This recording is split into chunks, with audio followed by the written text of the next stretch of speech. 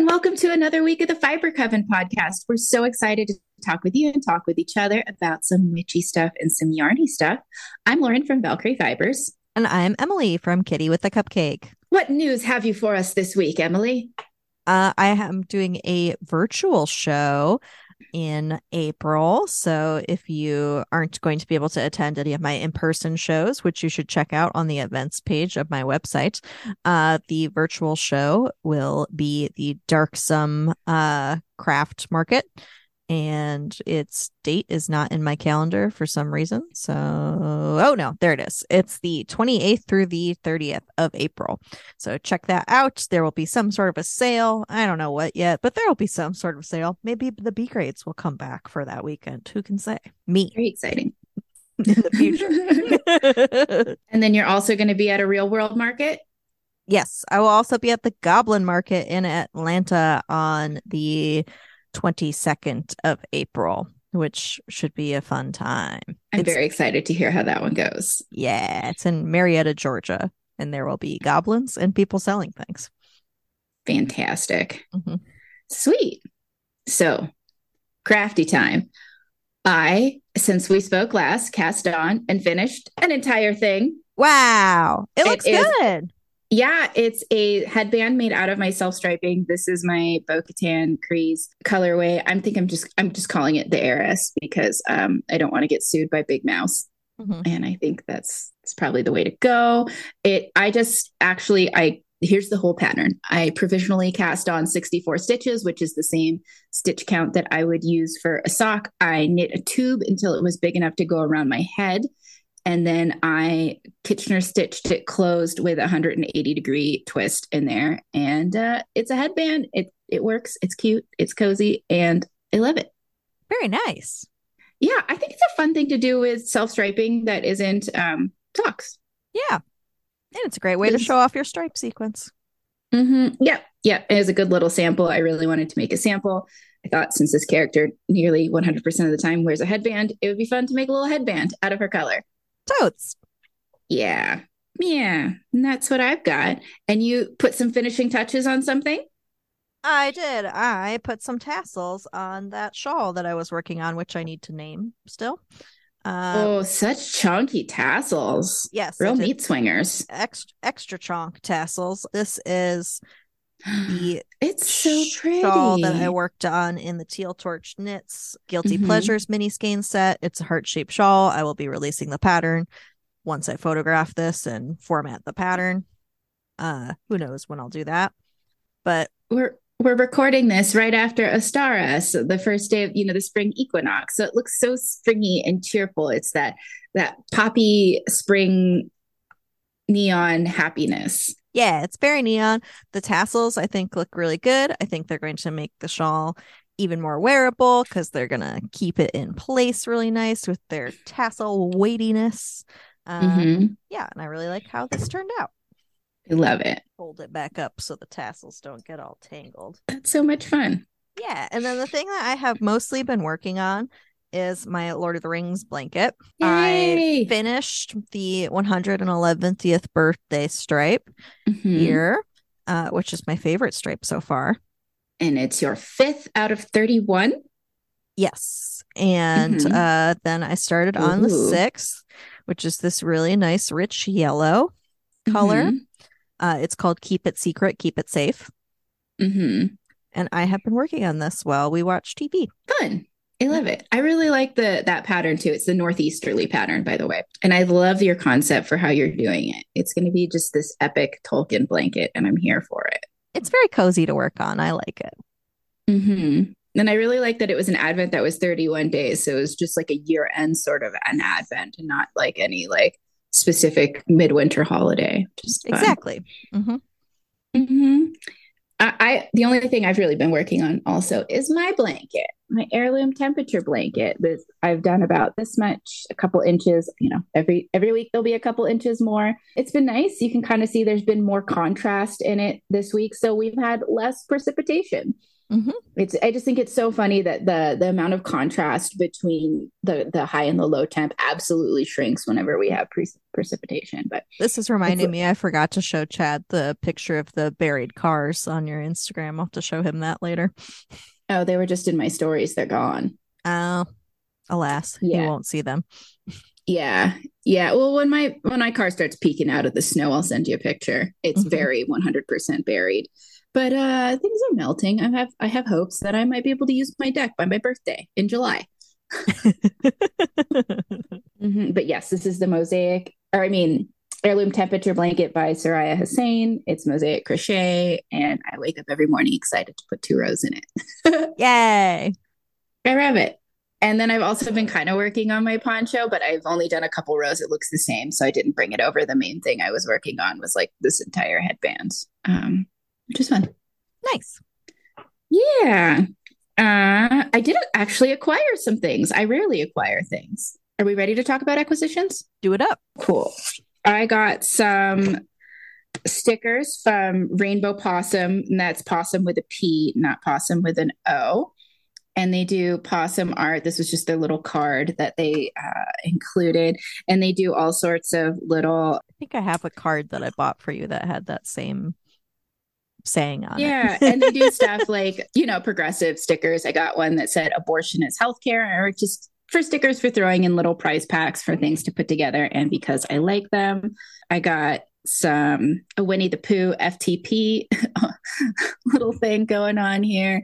Just some Winnie the Pooh on a little bridge with some leftist graffiti on it, which is pretty fun. And then some sparkly possum stickers that says my possum bites racists or my possum bites turfs.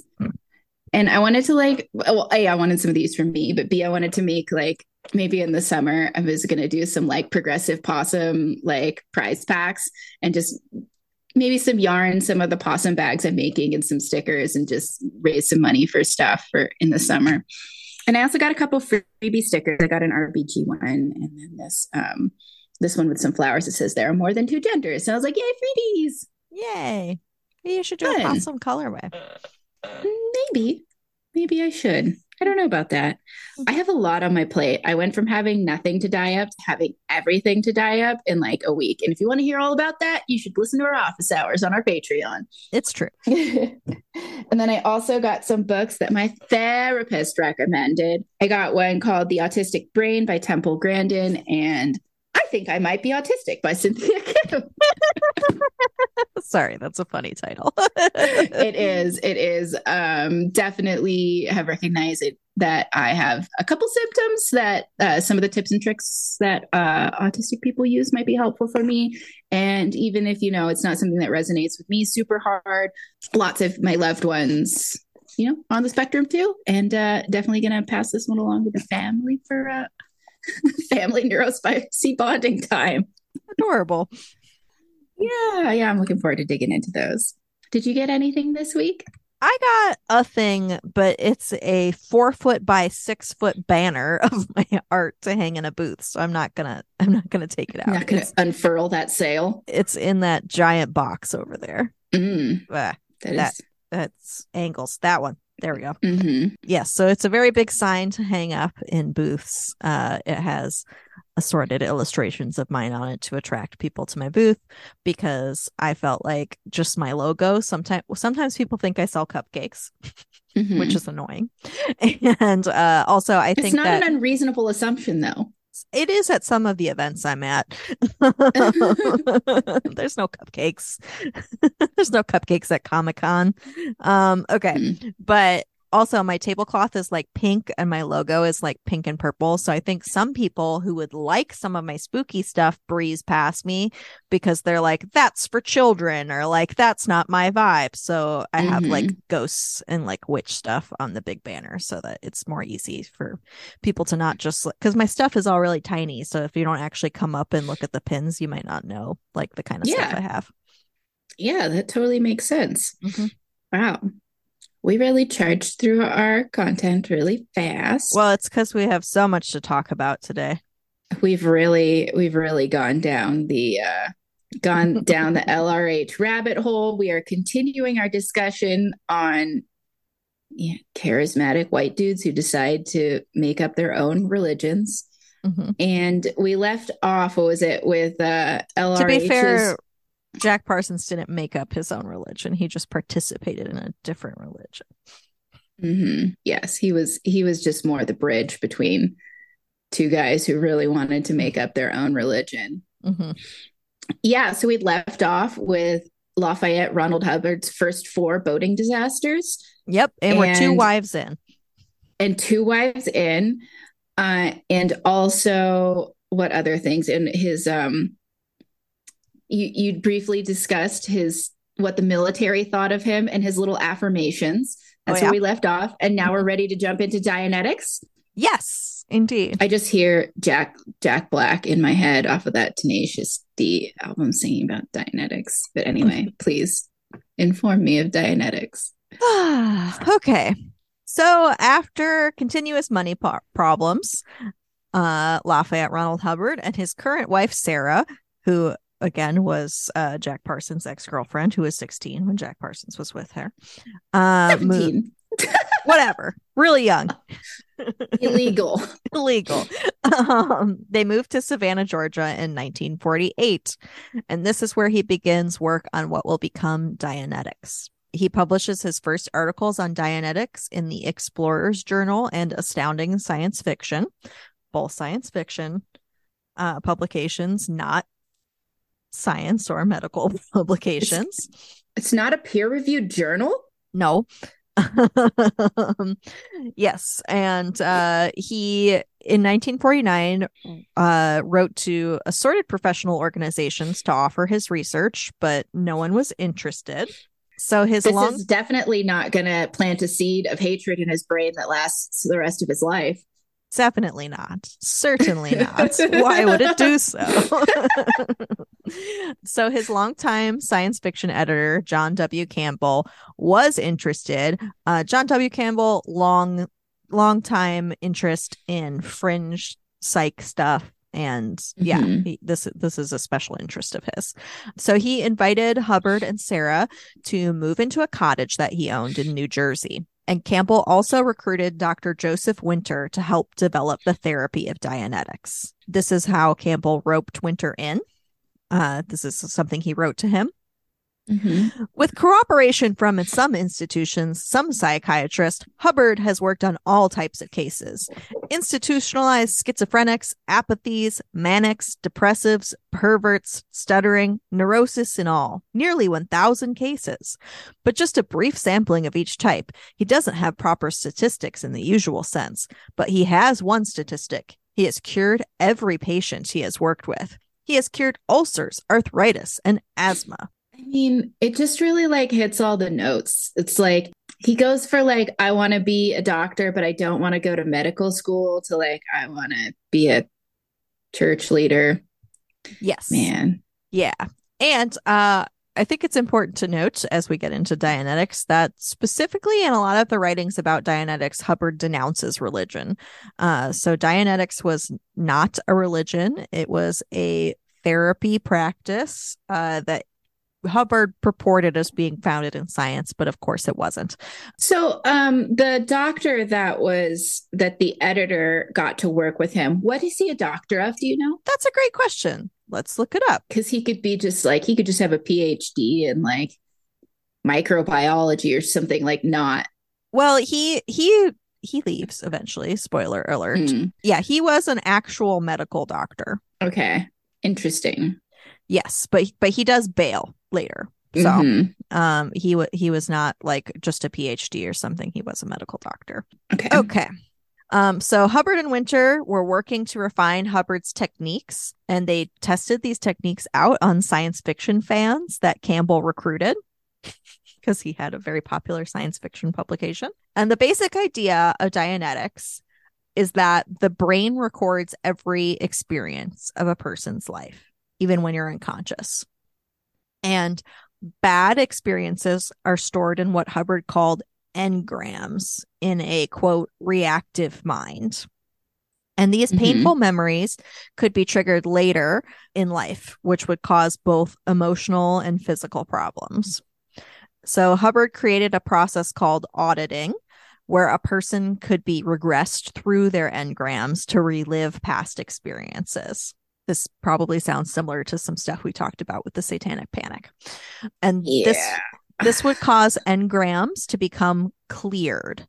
And cleared is like a technical Dianetics term that they use. We'll use that a bunch. And the subject would now be considered to be in a state of clear and would be cured of physical ailments. And the kinds of physical ailments that Hubbard claimed that this solved, really out there. Everything from like poor eyesight to allergies. He basically thought any symptoms of anything were psychosomatic.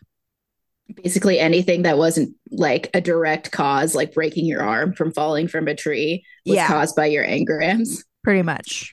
Which is it's out there. Yeah. It's problematic too. It's very ableist. It's very ableist. But it is interesting because sometimes people do have psychosomatic issues, but like to assume that that's everything is, like we're just saying, deeply ableist. Yes. So the core group, Hubbard, Sarah, Dr. Winter, and Campbell, founded the Hubbard Dianetic Research Foundation in Elizabeth, New Jersey. They were all on the board of directors. Winter submitted a paper on Dianetics to both the Journal of American Medical Association and the American Journal of Psychiatry, but they both rejected it. So instead, I'm so surprised. I know, it's shocking. So they instead decided to announce their work on Dianetics in Campbell's Astounding Science Fiction, of which Campbell wrote in an editorial, "Its power is almost unbelievable.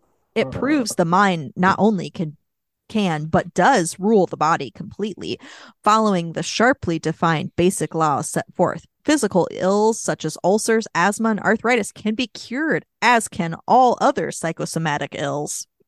Ulcers, they're psychosomatic. I mean, there is a mental component. Like, you can be so stressed out that you give yourself an ulcer. Other things can give you ulcers too. Yes. But that's not how it works. No. So this was published in the May 1950 issue. And Hubbard's companion book, Dianetics, The Modern Science of Mental Health, was published in the same month. Hubbard stopped freelance writing at this time and devoted his pursuits solely to promoting Dianetics. And Dianetics was a really fast commercial success. It grew really rapidly. So in August, just 3 months after the launch of Hubbard's book, they had sold 55,000 copies. Wow. Which is about 4,000 per week. And it was already being translated into French, German, and Japanese. And there were 500 Dianetic auditing groups that had been set up throughout the United States. And auditing, we didn't really get into that, but it's pretty much role-playing being Dr. Freud with each other. Yeah. Tell me all your deepest dark. It's like one part like Catholic confessional, one part Freud cosplay. Yeah, pretty much. Okay. It was not so enthusiastically received by the press or actual science. The American Psychological Association said Hubbard's claims were, quote, not supported by empirical evidence. And Scientific American said the book contained, quote, more promises and less evidence per page than any publication since the invention of printing. Subtle. Yeah. Science fiction writers Theodore Sturgeon and A.E. Van Vogt became trained auditors. Van Vogt even stopped writing altogether for a bit to become the head of the new Los Angeles branch of the Hubbard Dianetic Research Foundation. And branches were also established in New York, Washington, D.C., Chicago, and Honolulu. This is growing really, really fast. Definitely a huge pop psychology fad. Yes. And Dianetics was not a free service. It was like pay-per-play psychology, basically, if you want to call it that. Amateur psychology? Sure. Van Vogt later wrote that he remembered doing little but tear open envelopes to pull out $500 checks from people who wanted to take an auditor's course. So he felt like he was just receiving money all the time. But this is the racket. You start selling the courses. You see this in so many other high demand groups or things that have cold dynamics. The parallels between Dianetics and Scientology and NXIVM are intense. So intense. And like also too, like this is like white yoga teacher training stuff, like I shouldn't say white, I should say Western yoga teacher training programs. Like, yeah, like it makes sense to pay for like a service, like you go into an athletic or aerobics class and you pay for the service of an instructor, but like the real racket is charging people who want to become teachers like thousands of dollars for training. And like it's based off the Dianetics model. We so they're getting all these finances, and controls of these finances are super loose. Hubbard took large sums for his personal use with no explanation. Van Vogt once saw Hubbard take a lump sum of $56,000, which would be close to $650,000 today, out of the Los Angeles Foundation's proceeds. One of Hubbard's employees, Helen O'Brien, says that at the original Elizabeth, New Jersey branch, that a month's income was $90,000 to the branch, but that only $20,000 was accounted for in the budget of the branch. So That that's makes quite a chunk of money missing. Yeah. Yeah. Yeah. So Hubbard was very active in this boom and spent his time lecturing, writing, and training auditors. The boom and the public credibility of this movement was very short-lived. So it's August. This is when they sold 55,000 books, and like they've opened up all these branches and stuff fairly rapidly. So this is just 3 months after it launched. Hubbard delivered a presentation that failed disastrously and kind of like started the decline of the movement. So this presentation was in Los Angeles for an audience of 6,000 people. And he introduced a clear named Sonia Bianca. And he told the audience that as a result of Dianetic therapy, Sonia now had perfect recall. And in the demonstration, Sonia failed to remember a single formula in physics, which doesn't sound that bad, but that was the subject she was majoring in. Oh. And then she also failed to remember the color of Hubbard's tie while his back was turned. And at this moment, a large amount of the audience began to get up and leave. And this also caused some really bad press and some writings by some people in the science fiction community about how this was like clearly a fraud.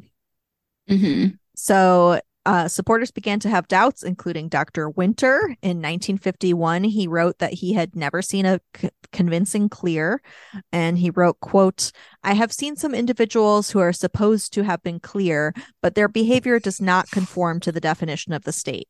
Moreover, an individual supposed to have been clear has undergone a relapse into conduct, which suggests an insipid psychosis." So he bails. And Hubbard also lost power as the leadership was structured as an open public practice where others could conduct their own research and claim that their approaches were better than his. So this caused the community to splinter and Hubbard's original ideas to become mixed with other esoteric and occult practices. And this is important to remember because he doesn't like this. And this is a big part of why he sets up Scientology the way it is set up later. Yes, because right now he's very certain he's playing scientist. He's pretending that he's a scientist. Yes. So in late 1950, the original Elizabeth, New Jersey branch was in financial crisis, and the Los Angeles Foundation was more than $200,000 in debt, which would be nearly $2 million today. And Campbell resigned. He cited Hubbard as being impossible to work with and blamed Hubbard for the disorganization and financial problems of all the foundations. And in the summer of 1951, the Elizabeth Foundation and all of its branches had closed their doors for good. So just a year later than opening. And when there's professional turmoil, there's a good chance that there's some personal turmoil too. So spill the tea. While this was going on, Hubbard began an affair with his 20-year-old public relations assistant, Barbara Kay, in the late 1950s. Not in the late 1950s, in late 1950. While Sarah began a relationship with Dianetics auditor, Miles Hollister. Mm-hmm. And Hubbard was actively cheating on Sarah, but he was really not happy that she was cheating on him. So he secretly ratted the couple out to the FBI, claiming that they were communist infiltrators in May of 1951. I just the nerve of this man to pick up a girl in a spooky like polycule house and be surprised when she wants to have an open relationship. Yeah. The nerve of some men. and he wasn't being faithful to her as well. So he, in this letter to the FBI, he also claimed that she had a drug addiction, because why not? And he took time in the letter to describe how unattractive he thought Hollister was. He like talks about him having a really big chin and big forehead. L. Ron Hubbard is a distinguished looking person. I don't think he should be throwing stones. And the FBI did not take this letter seriously, and an agent annotated the letter with the comment, "appears mental." So 3 weeks after sending this letter, Hubbard decided that the FBI wasn't coming. So he forced to move on with his alternate plan, which was kidnapping Sarah. So Hubbard and 2 foundation staff forcibly took Sarah and their year-old daughter, Alexis, to San Bernardino, California. He then unsuccessfully tried to find a doctor to declare Sarah insane. He eventually let Sarah leave, but he took Alexis with him to Cuba. Sarah filed for divorce on April 23rd, 1951, and accused him of marrying her bigamously, which is accurate. He was already married when he married her, subjecting her to sleep deprivation, beatings, strangulation, kidnapping, and suggesting that she commit suicide. This caused some press with newspaper headlines like, "Ron Hubbard insane, says his wife." In June of 1951, Sarah secured the return of Alexis by agreeing to a settlement where she had to sign a statement that was written by L. Ron Hubbard. This is what it said. "The things that I have said about L. Ron Hubbard in courts and in the public prints have been grossly exaggerated or entirely false. I have not at any time believed otherwise than that L. Ron Hubbard is a fine and brilliant man." What a dork. So Sarah gets her daughter back by signing that nonsense. And she also granted the divorce? Yes. Okay. She's granted the divorce and moves on. Good. Dianetics was about to totally collapse, but Don Purcell, a millionaire businessman and a believer in Dianetics, decided to save it and support a new foundation in Wichita, Kansas. This collaboration ended less than a year later when Hubbard and Purcell could not agree on the future of Dianetics. The Wichita Foundation exploded financially when a court ruled that it was liable for all of the unpaid debts that the Elizabeth Foundation had. So it was like no longer financially feasible. The Wichita Foundation files for bankruptcy, and Hubbard resigns immediately because he's in it for the cash. And he accused Purcell of being bribed by the American Medical Association to destroy Dianetics. At this time, really, this guy just threw tons of money at it and it didn't work, and he just lost money. So Hubbard establishes Hubbard College on the other side of town from the Wichita Dianetics Foundation. It's basically like across the street, founding another thing. Great. Love it. And he does this while he's fighting Purcell in court over intellectual property.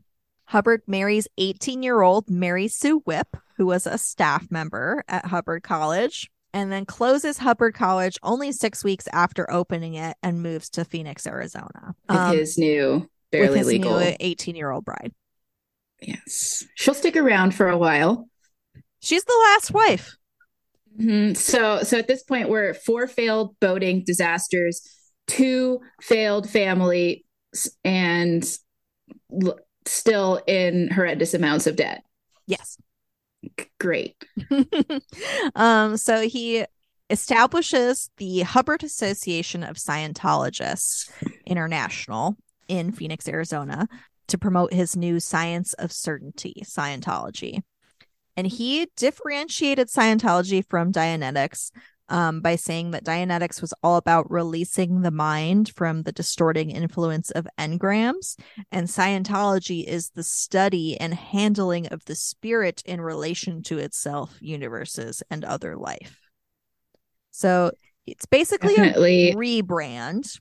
And it's pretty clear that he did this because he was concerned that he was going to lose control of the intellectual property of Dianetics to Don Purcell and all of these like ongoing legal battles. So he still wanted to be able to profit off of his Dianetics work, even if the court awarded Purcell copyright. So around this time, there are, throughout like the past like 5 years of the story, basically, there are several instances of science fiction writers who like were acquainted with Hubbard, relaying that they like quoted him as saying like if he ever wanted to get really rich, he would found a religion. He'd been saying that since he lived in the parsonage right after World War II. Yes. And like, according to Scientology and the L. Ron Hubbard estate, basically none of these were ever said in public, but there are so many instances of them. And one of these is that Harlan Ellison heard that Hubbard was complaining about not having enough money, and another author, Lester Del Rey, told Hubbard that if he wanted to get rich, all he needed to do was start a religion. And this was like directly while this like legal battle with Dianetics was going on. So it was definitely an idea in his brain parts. Yes. So he does this rebrand. The Church of Scientology story is that this is when Hubbard discovers a new line of research, which is that humans are most fundamentally a spiritual being, a thetan, which we'll talk about in a second. But yeah, so the Church of Scientology, because like this rebrand is like so clear, right? When you read this story, you're like, oh, so he's just like doing this because he wants to keep doing the thing, but is concerned about the legality of it. The functioning of it is the same. You have two people, like one in these auditing sessions, one playing the psychiatrist and one playing the like the analyst and the analyzed. It's the same stuff, but it's got the filter of like spirituality over it. Yes. So he pivots from the clinical approach of Dianetics to take a spiritual approach with Scientology. And he taught that Thetans they created the material universe, but they had forgotten their godlike powers and become trapped in physical bodies. So Scientology's stated goal is to rehabilitate each person's internal Thetan and restore it to its original capacities to return to a, quote, operating Thetan. And if you read anything or watch any documentaries on Scientology, you'll know that there are OT levels, which stands for operating Thetan levels. Hubbard insisted that humanity was imperiled by the forces of aberration, which were results of engrams carried on by immortal Thetans for billions of years. And now, because your soul is immortal in it, you can get into all of your bad experiences from your past lives. Yes. So even if you don't have anything traumatic that you need to have these sessions for, you could have something traumatic in something you don't even remember from 500 years ago. So it's a whole thing. This is also when he adds a device called the e-meter to audits. I love it. Which is basically like a silly little gadget that just like gives out some readings sometimes. It's a visual aid, you know. It makes the whole thing seem more official because there's a machine involved. And the organization of Scientology was set up very differently from Dianetics from the start. So remember, he is upset because he kind of lost control with Dianetics. So the Hubbard Association of Scientologists, or HAS, was the only official Scientology organization. They created all of the publications and all of the doctrines. Auditors were not allowed to deviate from Hubbard's approach. And the branches, or orgs, as they're often called, were operated as franchises. So like a restaurant franchise, basically. Each franchise holder was required to pay 10% of the income to the central organization. And they were expected to the franchises were expected to find new recruits, and then could only provide basic services. Higher level services could only be provided by HAS themselves. So it's also a pyramid scheme. Is this the point where they start having all the training levels costing, like each, you have to like move up this like rank and you take all these courses? Kind of, yeah. Okay. Yeah. This is like the start of that. Nice. By nice, I mean terrible. Yeah. And this hasn't like fully evolved yet because it wasn't super popular yet. Hmm. So that this like model of the franchises and like the levels and stuff really works out for Hubbard in the long run, but it took a while to get off the ground. He delivered a 70-hour lecture series in Philadelphia, and it was only attended by 38 people during this time. So that's like Wow. very poor. And Mary Sue gives birth to a daughter. Hubbard's first son, Nibs, moves in and becomes a Scientologist. Finances are very tight. It's very much like operating on a shoestring budget. There are assorted quotes from like workers involved at the time saying that their offices were like just really dismal and sad and they didn't have enough stuff.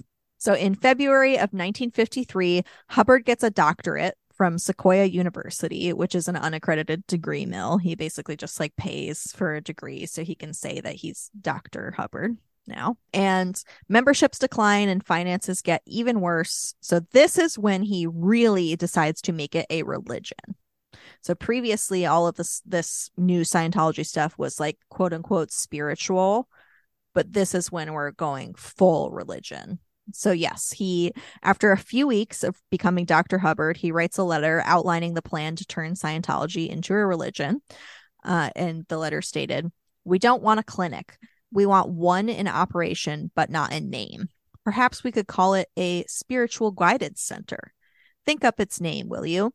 And we could put in nice desks and our boys in neat blue with diplomas on the walls. And 1, knock psychotherapy into history. And 2, make enough money to shine up my operating scope. And 3, keep the HAS solvent. It is a problem of practical business. I await your reaction on the religion angle. In my opinion, we couldn't get worse public opinion than we have, or have less customers than what we've got to sell." So he's basically like, screw it, it's time to make a religion because I don't know what else to do. And that letter was written to Helen O'Brien, who had been with him since the start of Dianetics, and she resigned the following September. She's like, peace.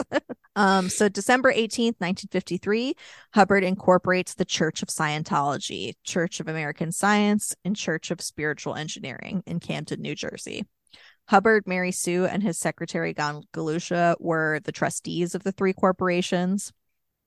And HAS explained the pivot into a religious organization to their members so that they could avoid scrutiny from practicing medicine without a license from the medical community. So they were basically like, this is so like we won't fall under controversy and it's a religion now and blah, blah, blah. So franchises became churches of Scientology, and some auditors even began dressing as clergymen and wearing clerical collars. Fun. Yeah. Everybody loves to dress up. Yeah.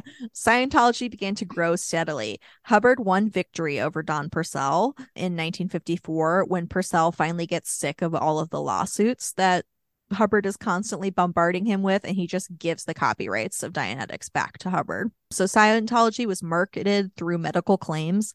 This is an example of an advertisement from like the mid-50s. Plagued by illness? We'll make you able to have good health. Get processed by the finest capable auditors in the world today. Personally coached and monitored by L. Ron Hubbard. I really enjoy how this grift appeals to like multiple types, like personality types. The sort that wants to play Dr. Freud and the sort that wants to believe they were Joan of Arc in a past life. Yeah. Or Cleopatra or like whatever. Like nobody ever has boring past lives. No. It's frustrating. Please continue. So the religious angle paid off, and Scientology was very profitable for Hubbard. He was paid a percentage of the church's gross income, and in 1957, he was paid about $2.5 million in today's dollars. Mary Sue had 3 more children, and in 1959, he used his new wealth to purchase St. Hill Manor, an 18th century country house in Sussex, formerly owned by the Maharaja of Jaipur. So it's a really nice ass house. In England. In England. Okay. Yes. And the house became his permanent residence and a training center for Scientologists. Mm-hmm. In the start of the 60s, Hubbard was leading a worldwide religious movement with thousands of followers. But a decade later, he would be looking to flee widespread controversy. So let's dive into that controversy. This next controversial stuff is like mostly late 50s and throughout the 60s. He became increasingly paranoid and introduced security checking because he was really control hungry, probably because of how things went with Dianetics earlier. And just generally being a narcissist. So to identify people as potential trouble sources and suppressive people, this is when we start hearing the word suppressive more often. Members were interrogated while using the e-meter and asked questions like, have you ever practiced homosexuality? Have you ever had unkind thoughts about L. Ron Hubbard? They were even asked about crimes for their past lives. So again, like you don't have to just be having thoughts about L. Ron Hubbard to be kicked out. They could just not like you and decide that like you committed a genocide in a past life, so you're a bad person or whatever nonsense. Nobody was a boring little peasant in a past life. You're always either like Joan of Arc or Genghis Khan. Mm-hmm. So in 1958, the IRS took away the church's tax exemption after it found that Hubbard was profiting unreasonably from Scientology's nonprofit church income. And the FDA also took action and seized thousands of pills that were being marketed as radiation cures, in addition to publications and e-meters. So they weren't just like doing the auditing, they were also selling some like kind of sketchy supplements. Alex Jones style sketchy supplements. Yeah, it's all well and good if you guys want to play around with like a part of a lie detector test and have a go at therapizing yourselves, like knock yourselves out. But yeah, there's a fake supplements is maybe where the government should say no. Yes. And they also seized the e-meters. Like they didn't get all of them, obviously, but the e-meters they seized during this time, they were seizing because they were requiring these things to be labeled as ineffective in the diagnosis or treatment of disease, because that's very much what Scientology was purporting. Mm-hmm. So following the FDA's action, they got a lot more negative publicity because that was a really public like takedown of them. And in Victoria, Australia, they actually formed a board of inquiry to look into Scientology specifically. And as a result of this inquiry, they condemned Hubbard himself, saying that he had doubtful sanity, a persecution complex, and displayed strong indications of paranoid schizophrenia and delusions of grandeur. Wow. And this inquiry led to Scientology being banned in Victoria, Australia. And this led to an even more negative view throughout the world because like an actual government had banned it and done an official inquiry. And politicians in the UK, which again is where Hubbard is living during this time, begin to press the government to take action against Scientology. So he hopes to form a safe haven for Scientology to really get his cult on. And he travels to Rhodesia, which is today's Zimbabwe, to look into setting up a base there. Oh, no. And he tries to gain favor with the local government, even trying to personally deliver champagne to the Prime Minister Ian Smith's house. But Smith refused to see him. So this is a white government in Rhodesia at the time. The colonial white supremacist government took one look at L. Ron Hubbard and said, no, thank you. Correct. Is that what I'm hearing? That is what you're hearing. Okay. So Rhodesia then refused to renew Hubbard's visa, which caused him to leave. So he gets kicked out right away. That plan doesn't work. And in July of 1968, the British Minister of Health announced that foreign Scientologists would no longer be permitted to enter the UK, and that Hubbard was excluded from the country as an undesirable alien. This action caused more inquiries to be launched in Canada, New Zealand, and South Africa. So he freaks out. He's like getting kicked out of the country he was living in. And he responds to this in 3 different really culty ways. So this is when we get real culty. The first thing he does is he introduces ethics technology. And this is to tighten internal discipline within Scientology. This includes a couple things, one of which is requiring Scientologists to disconnect from any organization, individual, including family members deemed to be, quote, suppressive. Knowledge reports were also introduced, which were basically internal ways to report on each other. He had a long list of misdemeanors, crimes, or high crimes that were all different reasons that they could be like tattling on each other and getting each other in trouble.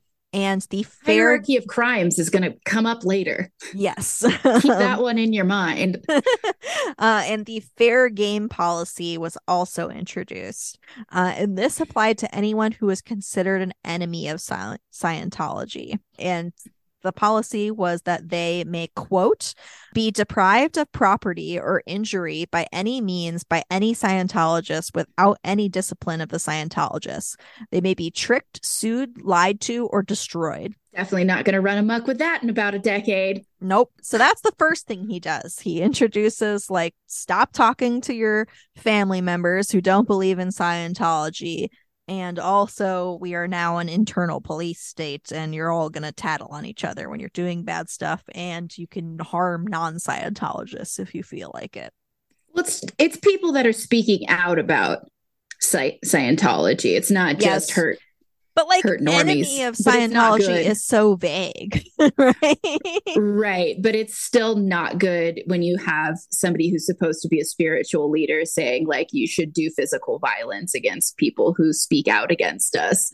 Yeah. It's a bad look in general. Yes. So the next thing he does is he creates the Guardian's Office, or the GO. And this was a new agency within Scientology that was headed by Mary Sue, who is his wife. And it was a public relations and legal actions wing. So as negative media came in, the GO responded with hundreds of writs for libel and slander. And it issued more than 40 of those in a single day. So they're just like constantly crying libel and slander. Definitely gets used for both internal and external, like, quote unquote, like intelligence work. These people love to play spy. Yes. And then finally, in 1966, Hubbard acquires his own fleet of ships, which we will hear about next time. Fantastic. What a lovely discussion of Dianetics, the founding of Scientology. And I look forward to hearing about the next great boat disaster, which I will be telling you guys about next week. I'm so excited to hear about the greatest final boat disaster. The real coup de grace of L. Ron Hubbard's boat disasters, the Sea Org. Stay tuned for next week. We don't have any promo for you this week, but if you're looking to find out anything else about us, what the things we sell, the things we talk about on the internet, where you can find our Patreon or show notes for what you just listened to, please head on over to fibercoven.com, and that will get you the links to all that good stuff. We have a wonderful Patreon group and Patreon content over there. We do craft hangout nights. So come and jump in and join us. And until next week, Coven, keep making yarn magic. Bye. Bye.